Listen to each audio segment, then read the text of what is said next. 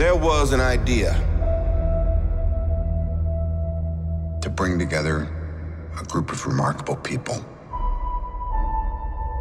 To see if we could become something more. So when they needed us, we could fight the battles that they never could. This is the road to infinity.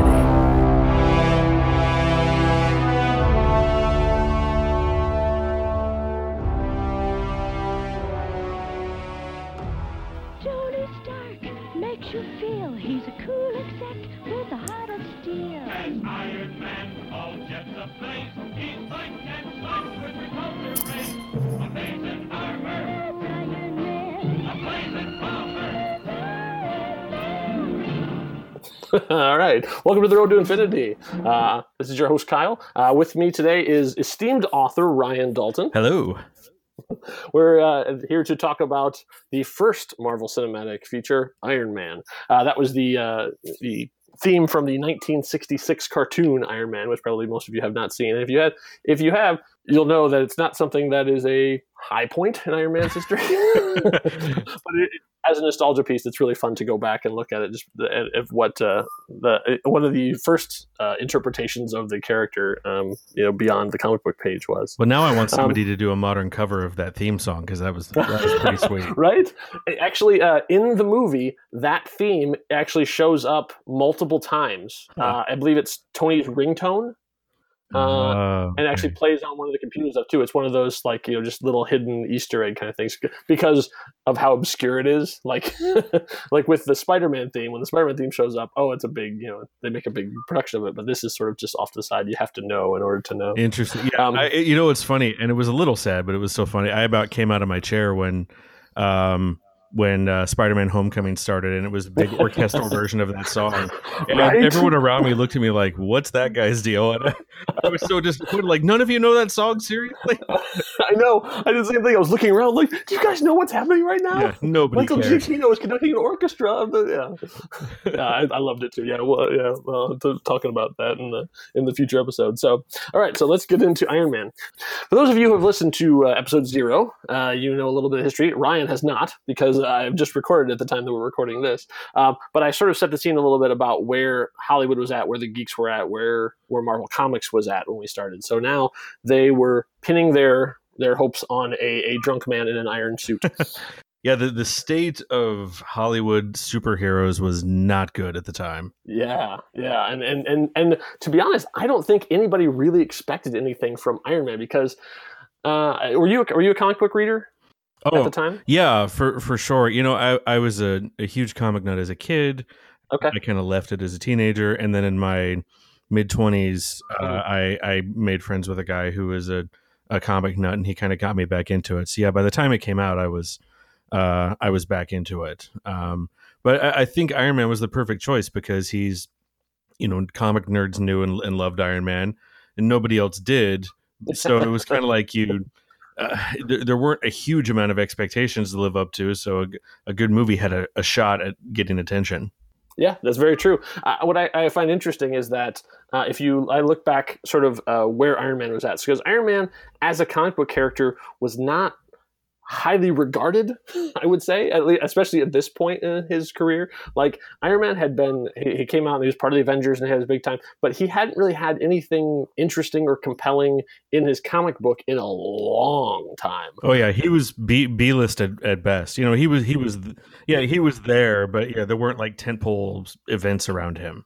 No, he was just one of the guys who would just be like, oh yeah, Iron Man. Like he wasn't like if they'd have been the pantheon of great Marvel characters, he would not have been in the top 10. Mm-mm. Absolutely. It's like I think one of for a period there was when there was a period where Marvel couldn't figure out what to do with their top tier franchise characters, so they took Fantastic Four and Iron Man and Captain America and shunted them all off into a sub universe.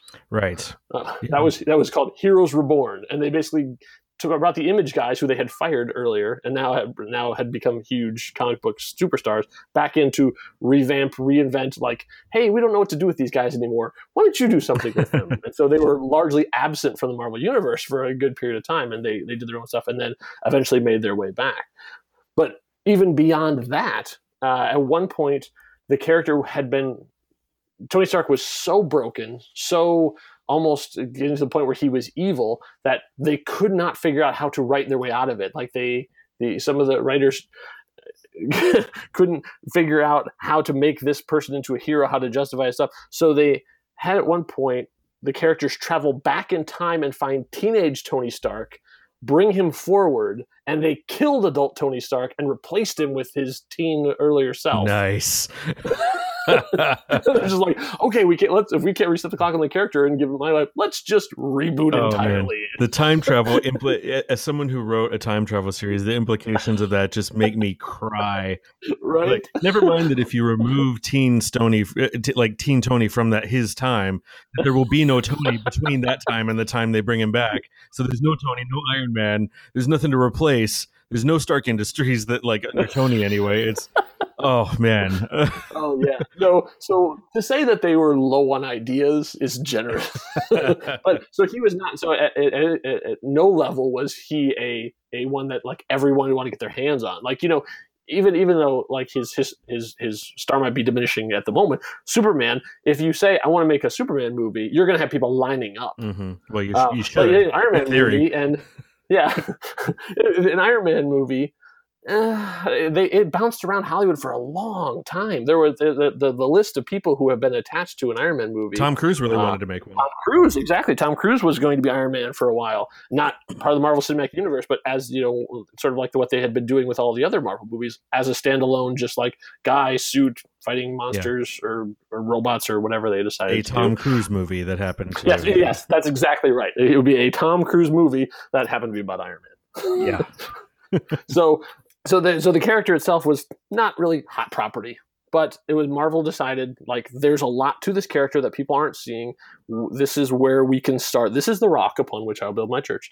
This is the one that we can really do something with. And maybe the low expectations were good in that case because you didn't have people walk into a Batman movie, people walk into a Superman movie with a certain level of expectation. But with an Iron Man movie, Well, absolutely. And it's the same thing. It's the Stranger Things effect where something for most people just kind of comes out of nowhere and they're like, what? This is awesome.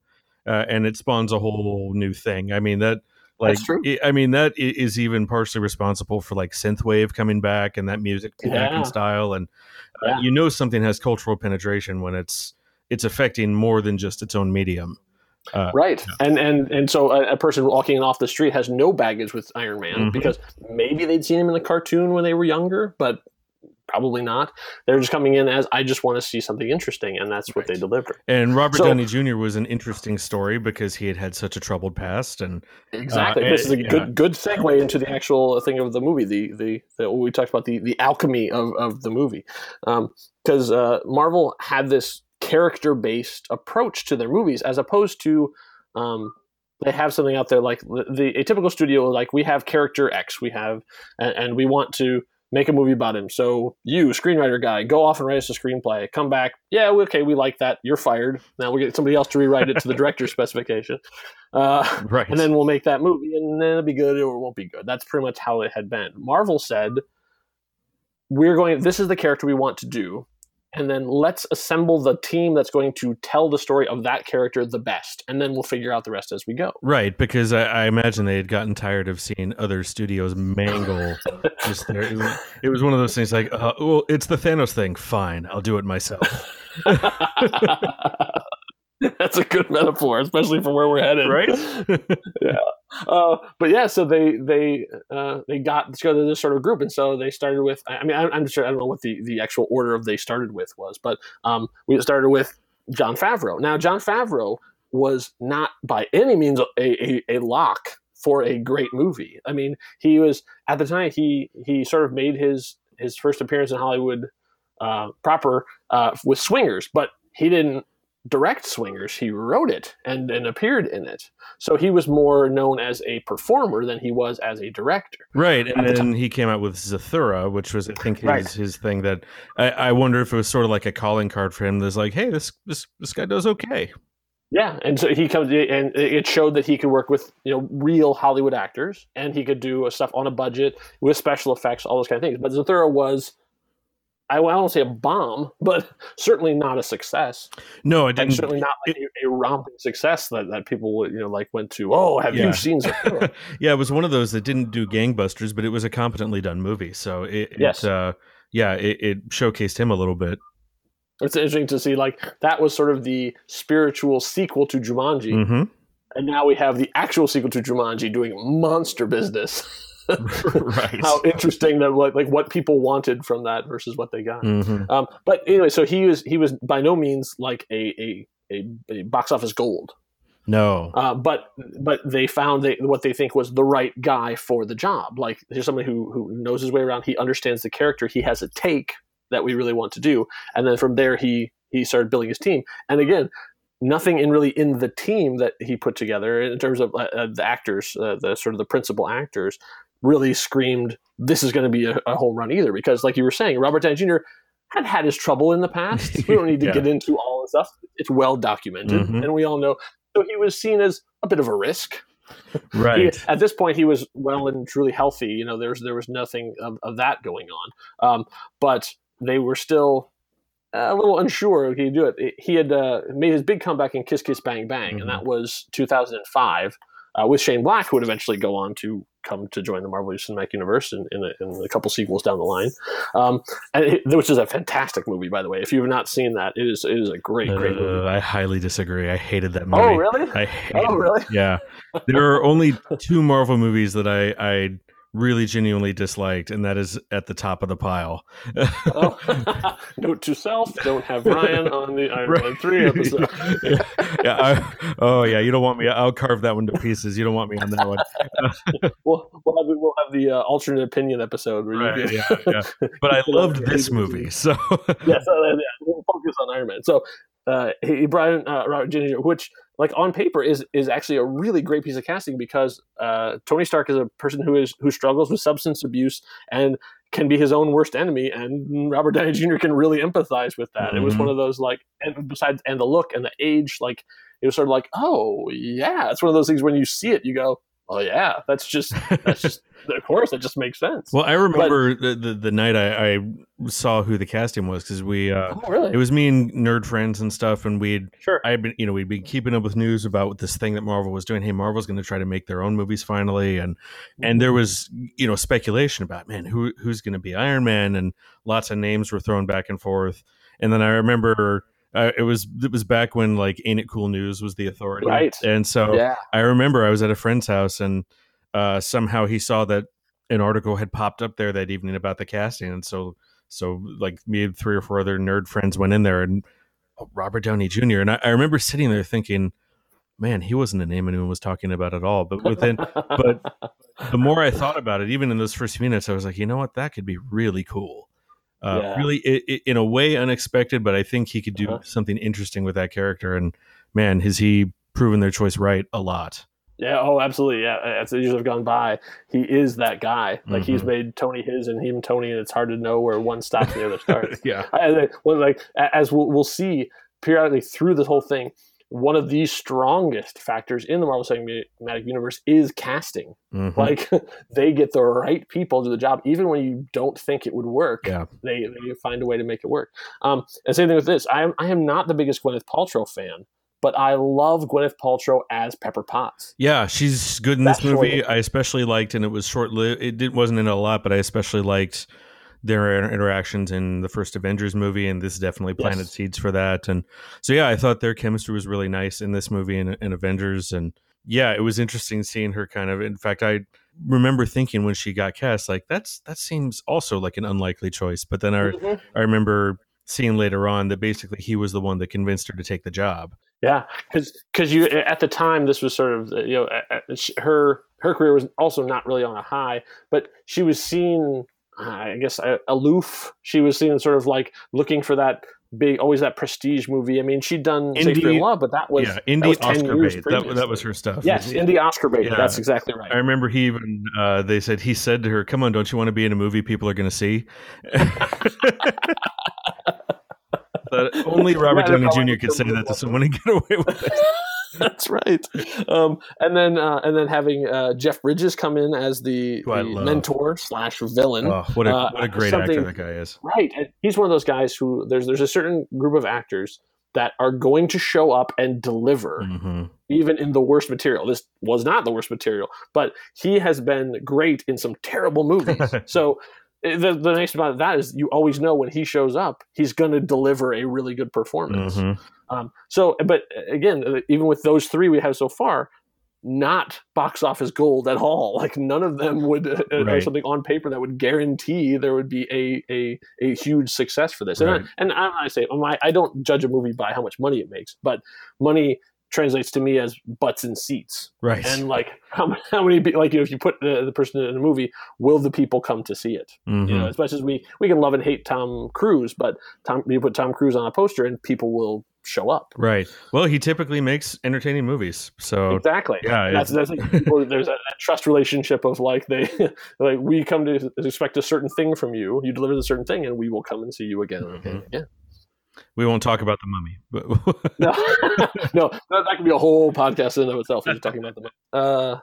So then the fourth interesting question in this was Terrence Howard. Now Terrence Howard at the time was the hottest one of the four, which is so strange to look back at 2008 and go, wait a minute, Terrence Howard was the star? I mean, like the star power? Yes, absolutely. He had the most star power walking into that movie. He was just coming off of his Oscar for Hustle and Flow. Right. He was the Chris Pratt of the time where everyone wanted him.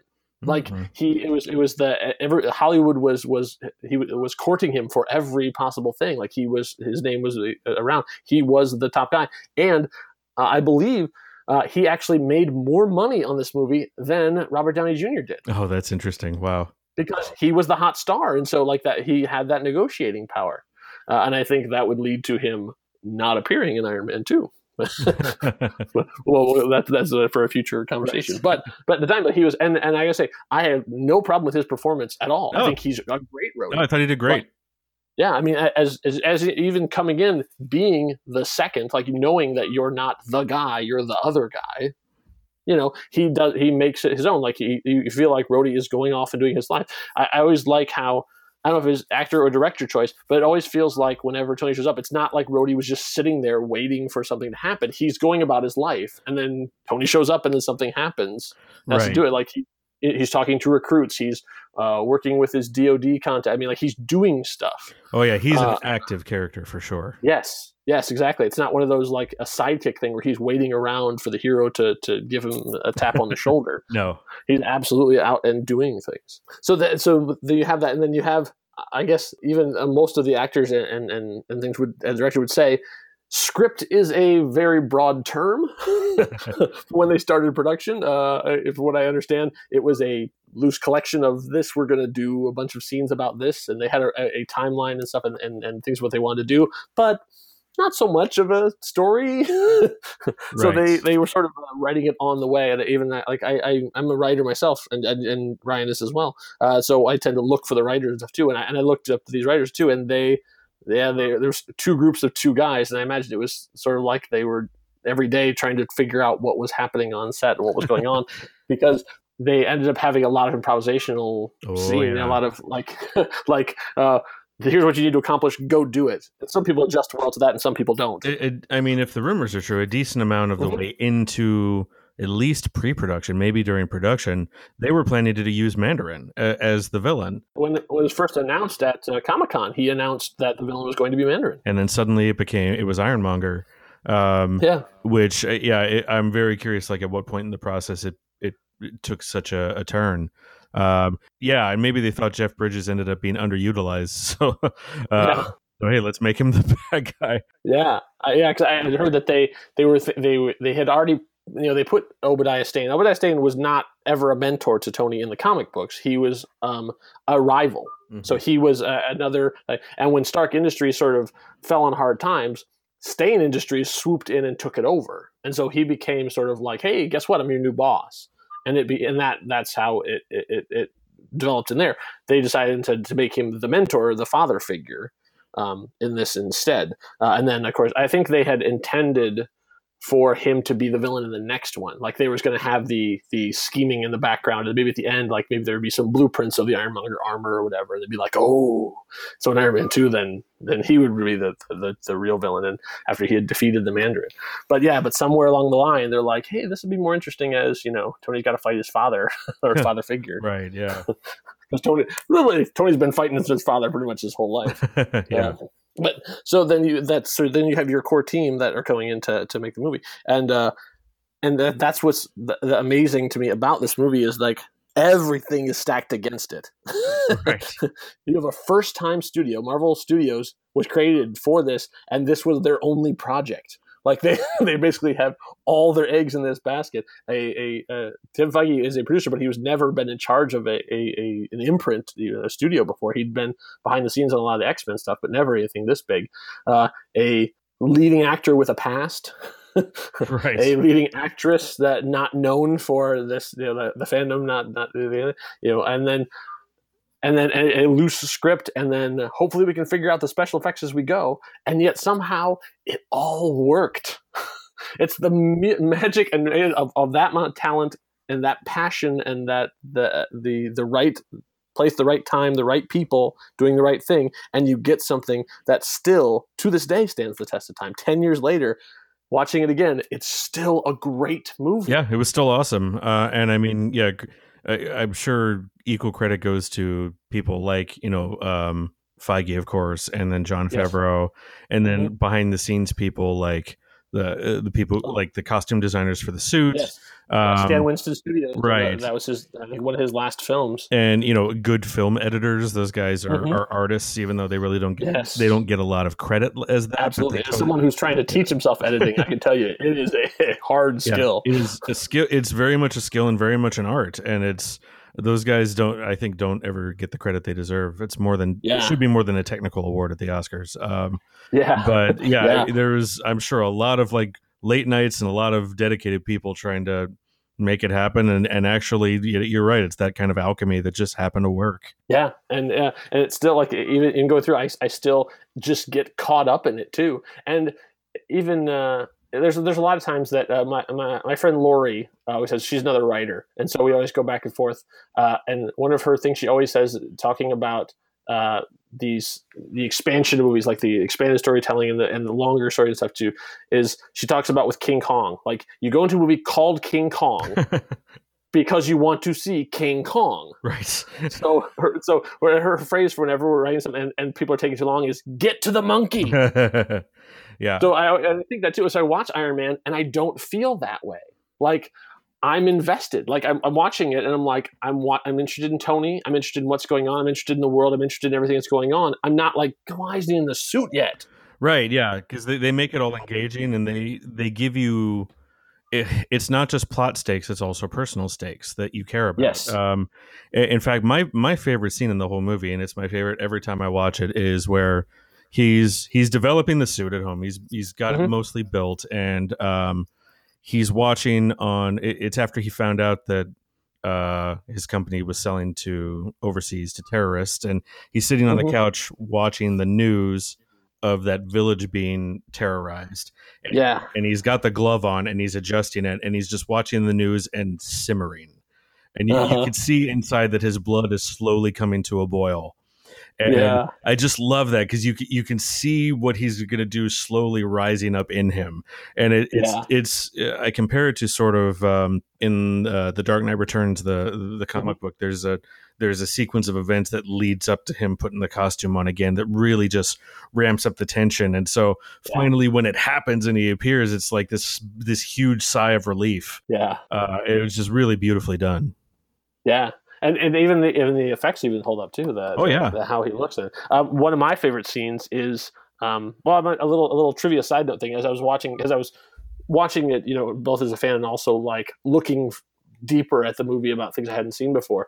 When they're going through the montage sequence in the beginning, which I thought was a brilliant way of like seeing the biography of Tony Stark without having someone sit down and say, my father once. Like it's a nice way. It was elegantly done. Right. And it's the no warts version as opposed to the warts and all version. This is the glittery version of it. They're skipping over a lot of like probably some dark stuff. But in the process, they show him at 18. They say that Tony Stark develops first AI, and it's dummy.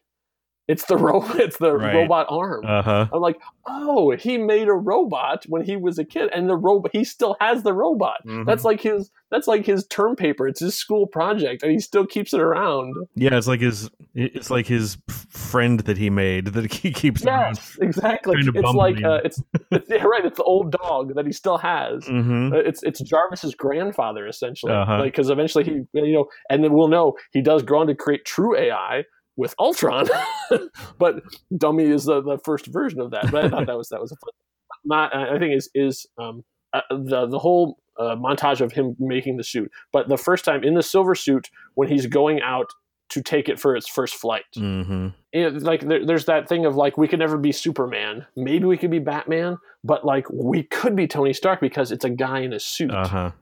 But it gets that excitement feeling of what would it be like to really fly in this suit. And so you see him sort of trying it and figuring it out and figuring out how he's going to stand, how he's going to put his arms, like all those kind of things. And then just kind of going, well, it might as well just take it out for a flight.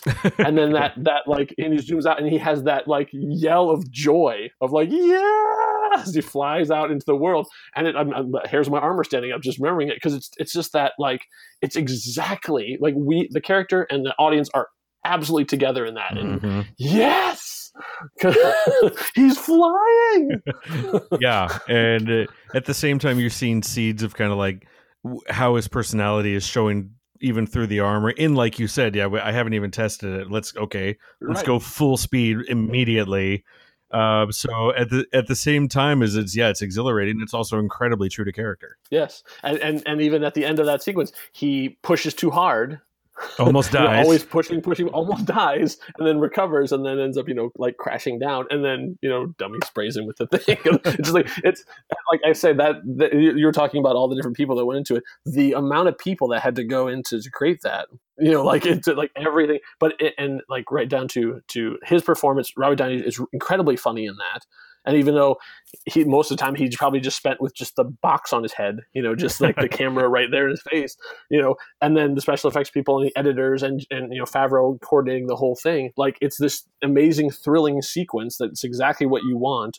All these people working together, and you come up with that kind of thing. But and let's say there's a series of those that way. But like we were just talking about favorites, that's absolutely one of my favorites. Well, and you mentioned something that I also want to call out that I think it doesn't get a lot of attention. I think just because once you see it, it feels so natural that you don't think about it. Is the view? They had to have gone through 100 iterations of what's it going to look like when we see his face in the suit. What's his HUD going to look like? How do we show you his face while he's got this helmet on? And an incredibly simple, what turns out to be an awesome solution is let's just shoot a full face shot. We'll put some graphics around him so you get the idea. And I mean, it's so simple, but in the execution, it really works. Yeah. I think this might be a quote from Matt Fraction, but I can't remember. I think it was Matt Fraction because he was writing the Iron Man comic when the movie came out. He wrote it really well. His series was killed. Oh, he did. Yeah. So if you are fans of the comic and you want to get into the Iron Man comic books, I absolutely start with Invincible Iron Man by Matt Fraction, issue 1, like that whole series he had. And it's nice because it thematically ties into what's going on in the movie too, which in ways I don't want to spoil. Right. And then also you'll get up through the Extremis storyline and you can see it actually done right. Yes. The comments of Ryan Dalton. Right. Belong to Ryan Dalton. But he said something. If I can find the quote, I would put it up. But he says, they've been doing Iron Man comics since the 1960s, and yet it took Jon Favreau putting him in the suit and having the camera like on his face before we all went, oh. Oh, it's so right. I mean, how many artists, how many writers had done Iron Man, and it was like, oh, you could just show his face with the just like splash a blue light on him, put on some right. you know, He's like, some and dials and Favreau, things. right? You took John Favreau to come up with that idea, and everybody goes, oh yeah, like why didn't we think of that? Mm-hmm. Yeah. The only complaint, I guess, is that this, getting back to Matt Fraction, has another one of my favorite comic book quotes. There's a sequence in his comic called Casanova where two of Casanova is a very heady comic. It's a lot of fun and stuff too, but it's like it gets into a lot of really, really weird, dark stuff, sort of very Warren Ellis-y kind of like twisted alternate realities and that kind of stuff. But it's always it has a light, sort of fun tone to it. But there's this there's a battle between like the essentially the hero and the villain, even though the lines are not quite that clear in the comic, and they're fighting, and so it goes over a course of like 2 pages, and in every panel there's a description of it. The two combatants, and they're all crossed out. So for the comic, like there's always like the descriptions of what's going on in the fight, but they've all been marked out. And it gets to the end, and you can see like almost like a piece of tape with it handwritten over it. And it says, "Because the genre demands it." And I feel like that with a lot of movies, but I feel like that a lot with Iron Man is that you get 2 guys in iron suits fighting at the end. Why? Because the genre demands it. It's sort of like there's a bit of string pulling towards in the third act to like get to the fact that there's 2 guys in robot suits fighting. Okay, you know, it's well done, but you can still see the strings are being pulled a little bit because it's sort of like we really have to end with, you know, the where like that sequence could have been pulled from pretty much any other, you know, guys in suits fighting thing, and it would have been pretty much intact. It's nitpicky, I admit, and there's some parts of Obadiah's plan I don't quite understand, like how he expected things to go and how it actually went. I don't quite, it doesn't quite line up for me. But you know, those are nitpicky things. Yeah, no, I agree. Stain is gets a little bit murky Yes. at the end, but there's 2 guys in suits pummeling each other, so who cares, right? Yeah, but it is extremely well done. Like I've seen I had a blast with it. that final fight. Even in some movies that came out recently, where it's just, you know, 2 CG things just battling, just knocking against each other, and you're like, okay, great, can we get to the? Can we move on? Right. Like, well, but this is very well done because they're in it. There's comedy. There is like you don't. Iron Man has been this amazing suit of armor, and he is outmatched. Like you feel like, oh yeah, he really has to play this smart because he's underpowered, he's hurt, he's, you know, and then so it's technology versus technology, but it's also, it comes down to the guy in the suit really winning the day. Right. And I'll tell you one of the other things they do well in that fight, and a lot of movies don't do this, so I notice it when they do. The guys fight in the style of their personality, so they fight like who they are. Oh, yes. Yes. And I love it when that happens and that's how you avoid having it feel like 2 random dudes in 2 random suits just beating each other, because they fight. You can see their character expressed through their fighting style. So sort of like Spider-Man, you expect certain things from him. You expect him to, you know, this fast, agile guy, but you also expect him to make fun of guys while he's punching them, and, you know, just be quippy and things. And and seeing them still be like not have their character abandoned while they're fighting, is I really appreciate that. And you reminded me of another scene that I really like, when you said, because it ends up being more about the guy in the suit. I loved, there's a point to me in the movie where they hammer home in a very subtle way, but it emphasizes, okay, this is why Tony Stark is a superhero, even though he's a normal guy, because it's when Stain was trying to get the other Stark engineers to do what Tony did with the arc reactor. And the other guy says, yeah, this is impossible. And he's like, Tony Stark did this in a cave with a box of scraps. And the guy says, I'm sorry, I'm not Tony Stark. I remember the first time in the theater going, and that's why he's a superhero. Right. Yeah, that's right. Because all the tech was there, but he couldn't. He was the one that actually could put it together and do that. Yeah. But yeah, you're right. Yeah. And that the nice part about that is the sort of the unspoken thing is, and you're not either. Yeah. You're the weapons guy. You've been around this stuff just as long as it. How come you can't do it? Right. Mr. Stain. Yeah, and he knew it too. Yeah. Yeah, it's interesting. But yeah, all just really well done. And yeah, you don't often have that good a mix of good character, but also, you know, fun spectacle. And the cherry on top of all of the performances is, of course, Agent Coulson showing up for the very first time. Like one of those like brilliant pieces of casting, just like this. Clark Gregg was just a character actor. Like he was just like, he was happy to be like fifth lead, you know, just he's one of those guys who would just come in, deliver a solid performance and move on. Like, he directed some stuff too. Yeah. I mean, he's a very, very creative guy. Mainly a screenwriter. But then it was almost like a personal favor to a friend that he was like, all right, I'll go play this little character. Yeah. Yeah. And I've heard, I think he's been doing a lot of interviews and stuff because S.H.I.E.L.D.'s approaching its 100th episode. And he was talking about how he was a comic book fan, and so he knew this stuff. So he said he read, like he would just get, you know, because as a low end actor, you don't get the script, you get your scene, if that. You know, in this movie, it was like they would like the copy would still be warm from the printer when they handed it to him. And so his stuff, he was talking about, I'm from the Strategic Homeland. Is this S.H.I.E.L.D.? Are you guys doing S.H.I.E.L.D.? Like he, of all the people, he knew exactly what was going on. He's like, am I an agent of S.H.I.E.L.D.? Yeah, so he was a fan already. Super cool. Just like, and he's one of those guys that he, without chewing the scenery, he is very present in all of his scenes. Like he really makes an impression by being sort of your typical government bureaucrat kind of guy. But he's compelling enough that you're like, oh, hey. Like, who's that guy? Without drawing focus off of the other actors. His presence in the first one is slightly dweeby when you first meet him. Yes. He doesn't seem like a secret agent, but then as it goes on, you start to see, okay, there's a little, there's some fire to this guy. It's just kind of hidden underneath. And right. I think one of the best examples of that is when they have to break into Stain's library, and Pepper's there, like doing all this stuff on the, you know, trying to do the keypad, and he's like just very casually going about his business, like, okay, we need to do this, all right, I'm just going to put this here, and she's like, ma'am, you should probably step back. Like he's just very calm and polite as the door is about to explode. Right. You know? Yeah, I'm just a man doing a job. Right. and that's what he remains. The whole thing is just a guy doing a job, and that's been one of the best parts about it. Yeah, it's amazing how much. Like you were talking about, okay, circling back to the fight scene thing, I think the showing character in fight scenes is one of the things that from this movie has established through all the Marvel Cinematic Universe. I think you could talk for half an hour just on the Winter Soldier about that exact thing.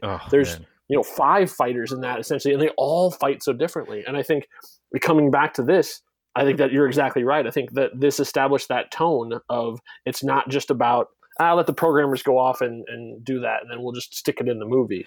Yeah. Like it's about telling the story, telling character through the animation and stuff too, and how they move differently, how they fight differently, how they act differently. Absolutely, and they're at the same time as they're showing character, they're also, I mean, I love a good fight scene, and I get super jazzed with those scenes. Like whenever I have to write a fight scene, there are certain go-to ones that I have like saved on YouTube and stuff, and there's like the main one with Cap and Bucky from Winter Soldier.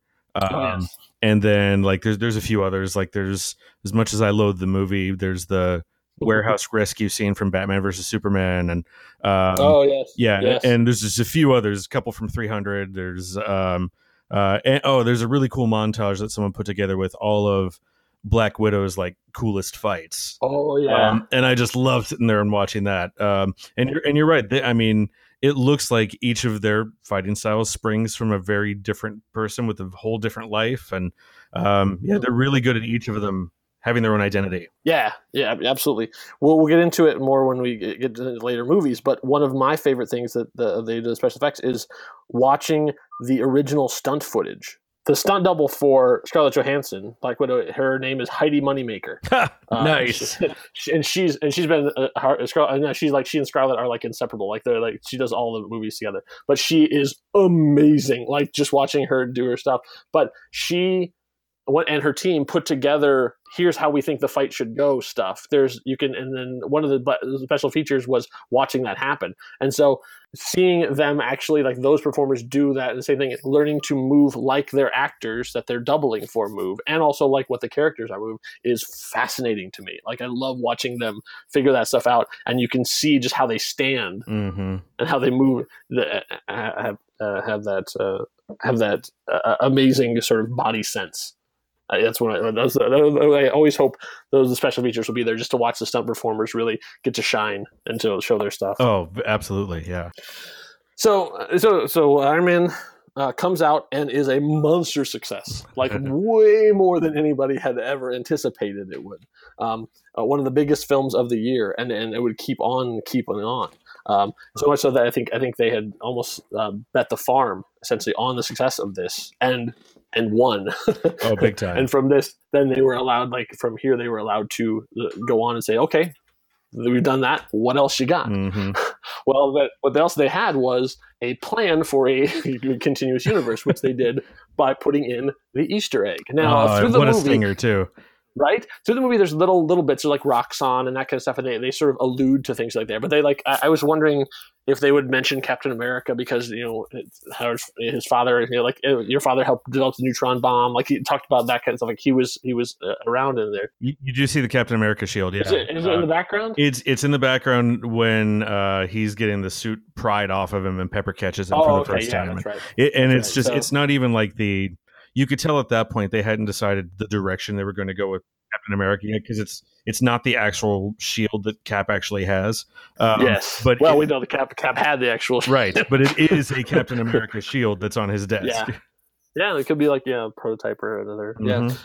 So then so much so that like that is what I call one of my favorite expressions is throwing your hat over the wall.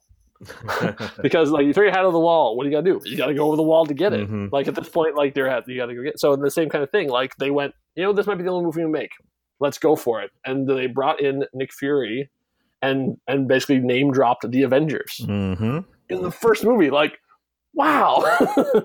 And every fanboy went insane. Now, I was trying to remember this, and I could not remember from you. Maybe you do. How did me, any of us, find out that existed? Like, I sometimes would stay for credits, but I wasn't the thing I did all the time. How did we know? I guess it was Ain't It Cool News. Yeah, I'm pretty sure it was an Ain't It Cool News article that, I think it broke, that was like, hey, stay till the end. Yeah. And there had been, I think someone got a spy shot of Samuel L. Of Sam? Oh, wow. Or something. There was at least, even if it wasn't a spy shot, there might have been, was there a rumor that he was on set and it got people speculating? Either way, there was, I remember the kind of the geek sphere on the internet was like, this may be something, at least stay and just see what happens. Right. And now, of course, we're conditioned to it. I stay through the credits and just about everything. Well, we're conditioned to it so much that the DC movies had to come out and say, we don't have post credits. We don't have it. We're not doing that. One of the things that there's a lot of the Marvel Cinematic Universe is based on the Ultimate Universe. Yeah. So Marvel had their continuity, and like it's basically with a few minor adjustments is the same continuity that's been going on since they started writing in the 60s. We'll say 60s. It's been one continuous story. So with the Ultimate Universe, they wanted to sort of make it easier for regular people to get in. I think it was sort of inspired by the Spider-Man movies, where people would go to pick up a Spider-Man comic and go, whoa, he's married? Like, right. I don't know what's going on. Like, they're like, okay, we need something that people can just like walk off the street, pick up an issue, and be okay with not knowing 30 years of history.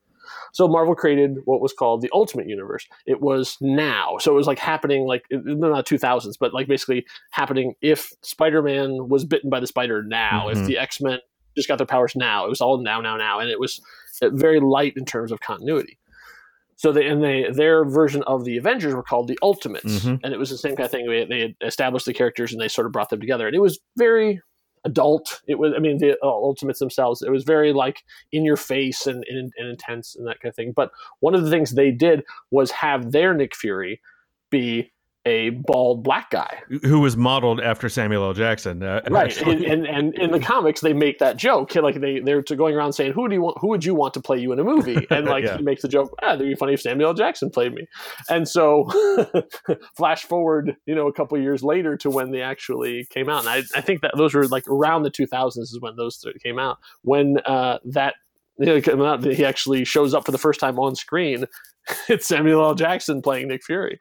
So a lot of people think it was the other way around, that they changed it in the comics because of that, but it was actually like a to their version of it in the Ultimate Universe. That's how he looked, and so that's why he looks like the Marvel Cinematic Universe. And a fantastic choice. I mean, like the Nick Fury himself in the original Nick Fury, I guess I should say Nick Fury Senior, because I think his son is also named Nick Fury, who's now that goes down a whole other wormhole. That's so a rabbit hole. but the original Nick Fury fought in World War II, and was just like a white guy. He had the patch and all that kind of stuff, and that. But he was just your sort of James Bondy kind of spy. He was just like like the martini and cigarette and the silenced pistol kind of like that. He was a World War II hero first, and then he became sort of like a super spy and thing. And so for this, they have him more as the spy master, puppet master behind the scenes, sort of going through and establishing all this stuff. But it was one of those, like, it could have just been a one-off thing. It could have like never come back ever again. It could have just been like a fun cameo. Right. Shows that would do that. But it turns out we've had a great movie, all the way through Iron Man. The credits, and you go, oh man, that was fantastic. And you have this other thing going, by the way, we're playing the long game. Right. And in a way that we have never seen before or since. In terms of like, okay, you want people to talk about, maybe we'll do sequel. Like, no, I'm 10 movies down the line, man. Like, I have a plan. And they're the only one so far, still 10 years later, to start and complete in a way a successful shared cinematic universe. Nobody else has done it well at all. No, and many have tried. And I think that it comes back to what that most of them don't understand is not only first make a great movie, Stick the landing. Yes. Stick the landing, like from the jump. Like you got to be great from the jump. Yeah. But also it's the characters. I think that, in my opinion, where Marvel succeeds is the character-centric approach. Exactly. Like they say, like, what's going to be best served by each of these characters, and then build out from there, as opposed to what are we going to have them do now? What are we going to have them fight on Mars? We're going to have. I mean, it's about what because through all the whole thing, even the ups and downs, their characters are consistent. Oh yeah, with what they are. Yeah, and people identify with them so much and just fall in love with them, and that's how essentially what they did with Iron Man. That's how they did it again with Guardians of the Galaxy, because it was something even less people had heard of, yet they had killer characters that carried that through a really good action movie. Yeah, and I don't know if like, okay, so let's say that they decided that Guardians of the Galaxy is something that has to be earned. Mm-hmm. Yeah, you have to build a good. Like I remember way back when the first X-Men movie came out, and that was for geeks. That was like Nirvana. Like it was the best. I mean, like I said, Blade had been a huge thing. I don't want to discount that. Blade was a major influence on comic movies being taken seriously. But when X-Men came out, and you're like, oh, Wolverine. That's just like he's taller, but he's just like I thought. In a way, the stuff was taken. The things that we grew up on that we loved was being shown respect, like for one of the first times. Yeah.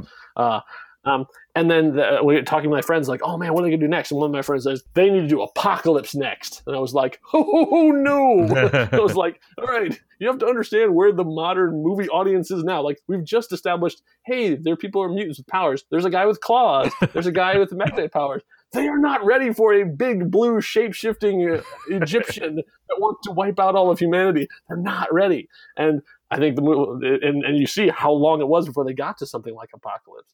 So do the same thing with Marvel. Like you got Iron Man, you got like guy in suit. I don't want to say the audiences are simple or whatever, but you have to build up that goodwill. If Guardians of the Galaxy come out next, I don't know that it would have been as successful. Yeah, maybe not, because people weren't ready. Yeah, they didn't have the reputation for. Yes. In fact, I read this great. Was it a tweet someone said, and then it got copied and retweeted, but it was around that time when they were putting that out, and then we still weren't sure whether there was going to be a Wonder Woman movie at all, and someone tweeted a thing like, "Oh, DC saying we're not sure if audiences are ready for a female superhero," and then Marvel saying, "Here's a raccoon and a talking tree." Yeah, exactly. Because they had built up the goodwill with the audience. That's, I mean, even now the stuff that's coming, like they built up enough that we're just like, all right, show us what you got. You know, like when I'm sure we'll talk more detail about the history of Ant-Man, but the fact that there's an Ant-Man movie first of all, and that there's all this controversy behind the scenes where it was sort of like, is this gonna really come together? Right, yeah. And we all went, all right, show us. You know, like it wasn't like. There's sometimes there's something come out that has bad vibes going even before it comes out that you're like, ooh, let's see how this is. But we trusted them and they delivered. Yeah. Tom Hanks said, when you make a good movie, that earns you 3 more movies. Interesting. One of those has to be good in order for you to get to do more. Now, I think that he said that probably in the 90s. I don't know if that's true now. I don't know if you get 3 movies anymore from one, but one will get you a couple more. And the same kind of thing, like everyone that comes out buys more goodwill. Mm-hmm. So even if they stumble on something, we're willing to forgive that thing. But so far, they have. I think there's some learning curves here at the start. Mm-hmm. There's some missteps along the way that we're gonna talk about in the coming weeks here. But they have always like treated the fans with respect and not flat out lied to us like some of the other ones have done. Yeah, I think that buys a lot of goodwill too, where they're just like, we're going to keep stuff from you. That's intentional because we want you to be surprised and enjoy it. But we're never going to flat out say this person is alive, this person is dead when they aren't, and just to build that kind of stuff up. Like, well, another non-comic franchise recently did, but I don't want to get into that. But yeah, overall, that's okay. So in wrapping up, Iron Man is still a gold standard by which not only superhero origin movies should be done, but also that the character-centric approach, that way of allowing creatives to be creative and not to force by studio mandate of like, here's the things that have to happen.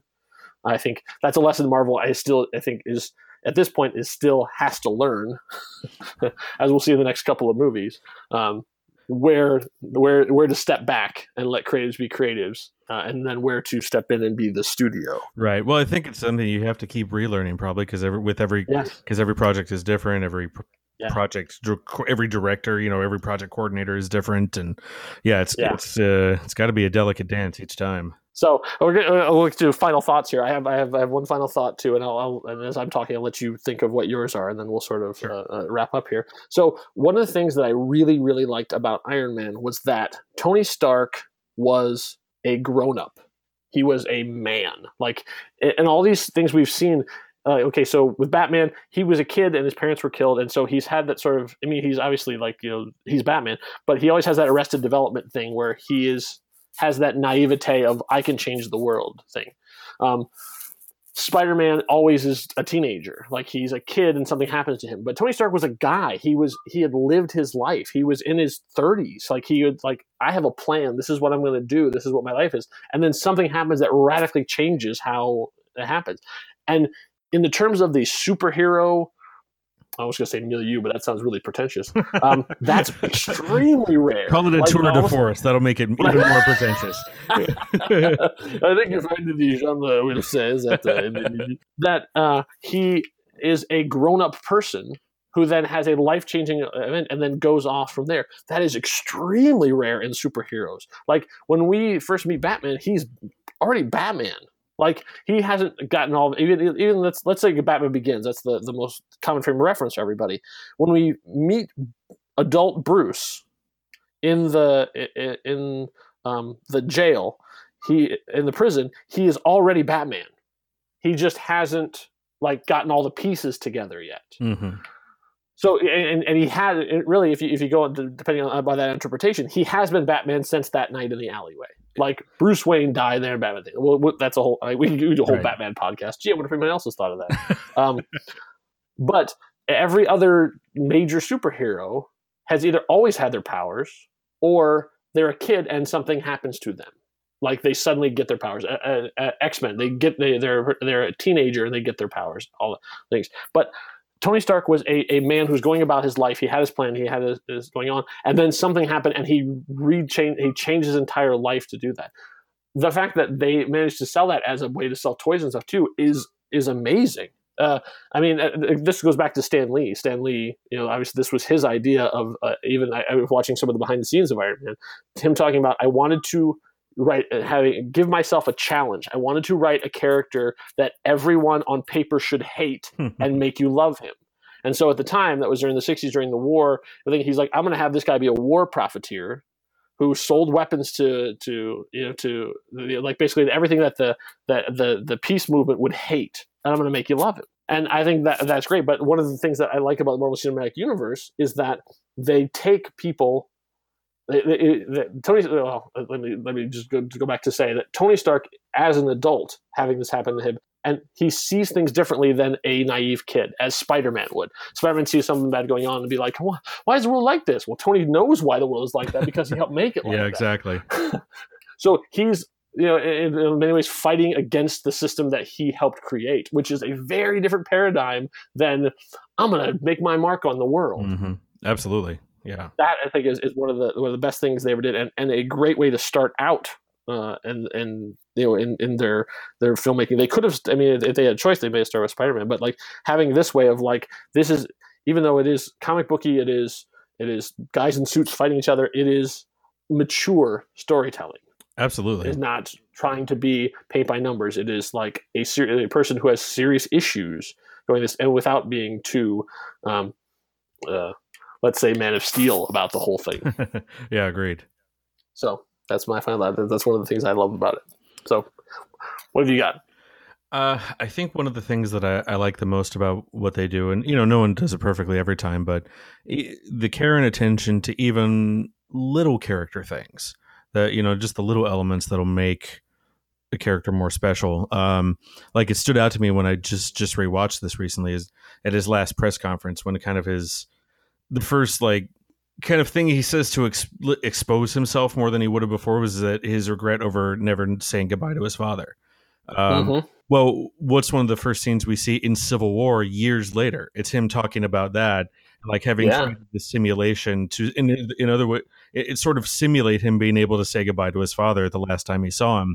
So having little character moments like that create a through line, even through series and even in movies that aren't his movies, showing that consistency to me is, I mean, it's not easy. And if I was going to tell them anything, if they would hear it, I'd say, look, that work that you're doing is appreciated, because it really matters for having characters that you're engaged with.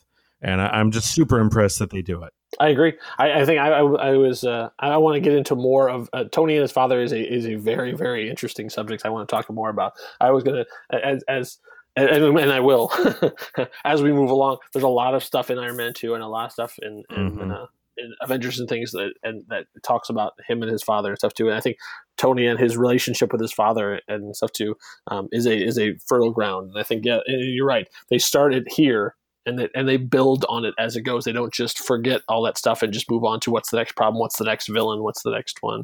It's still the same guy going through those issues and working through them. Like he doesn't just get fixed. Right, yeah. He's like, and now everything's great. I punched this bad guy in the face, and now I feel better about my dad. Yeah. Like, no, you're going to carry that stuff with you, and you're going to work on it for a while. Yeah. And like even from when we go from Avengers into Iron Man 3, there's him working through his issues. I think that's an important thing to show that there is a history.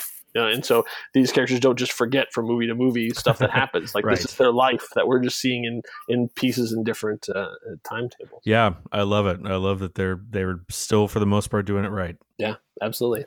All right, so this is a good way to start things off. Iron Man being still a consistently great movie and a great way to start our journey towards Avengers: Infinity War, where probably things will change. I would imagine, yeah.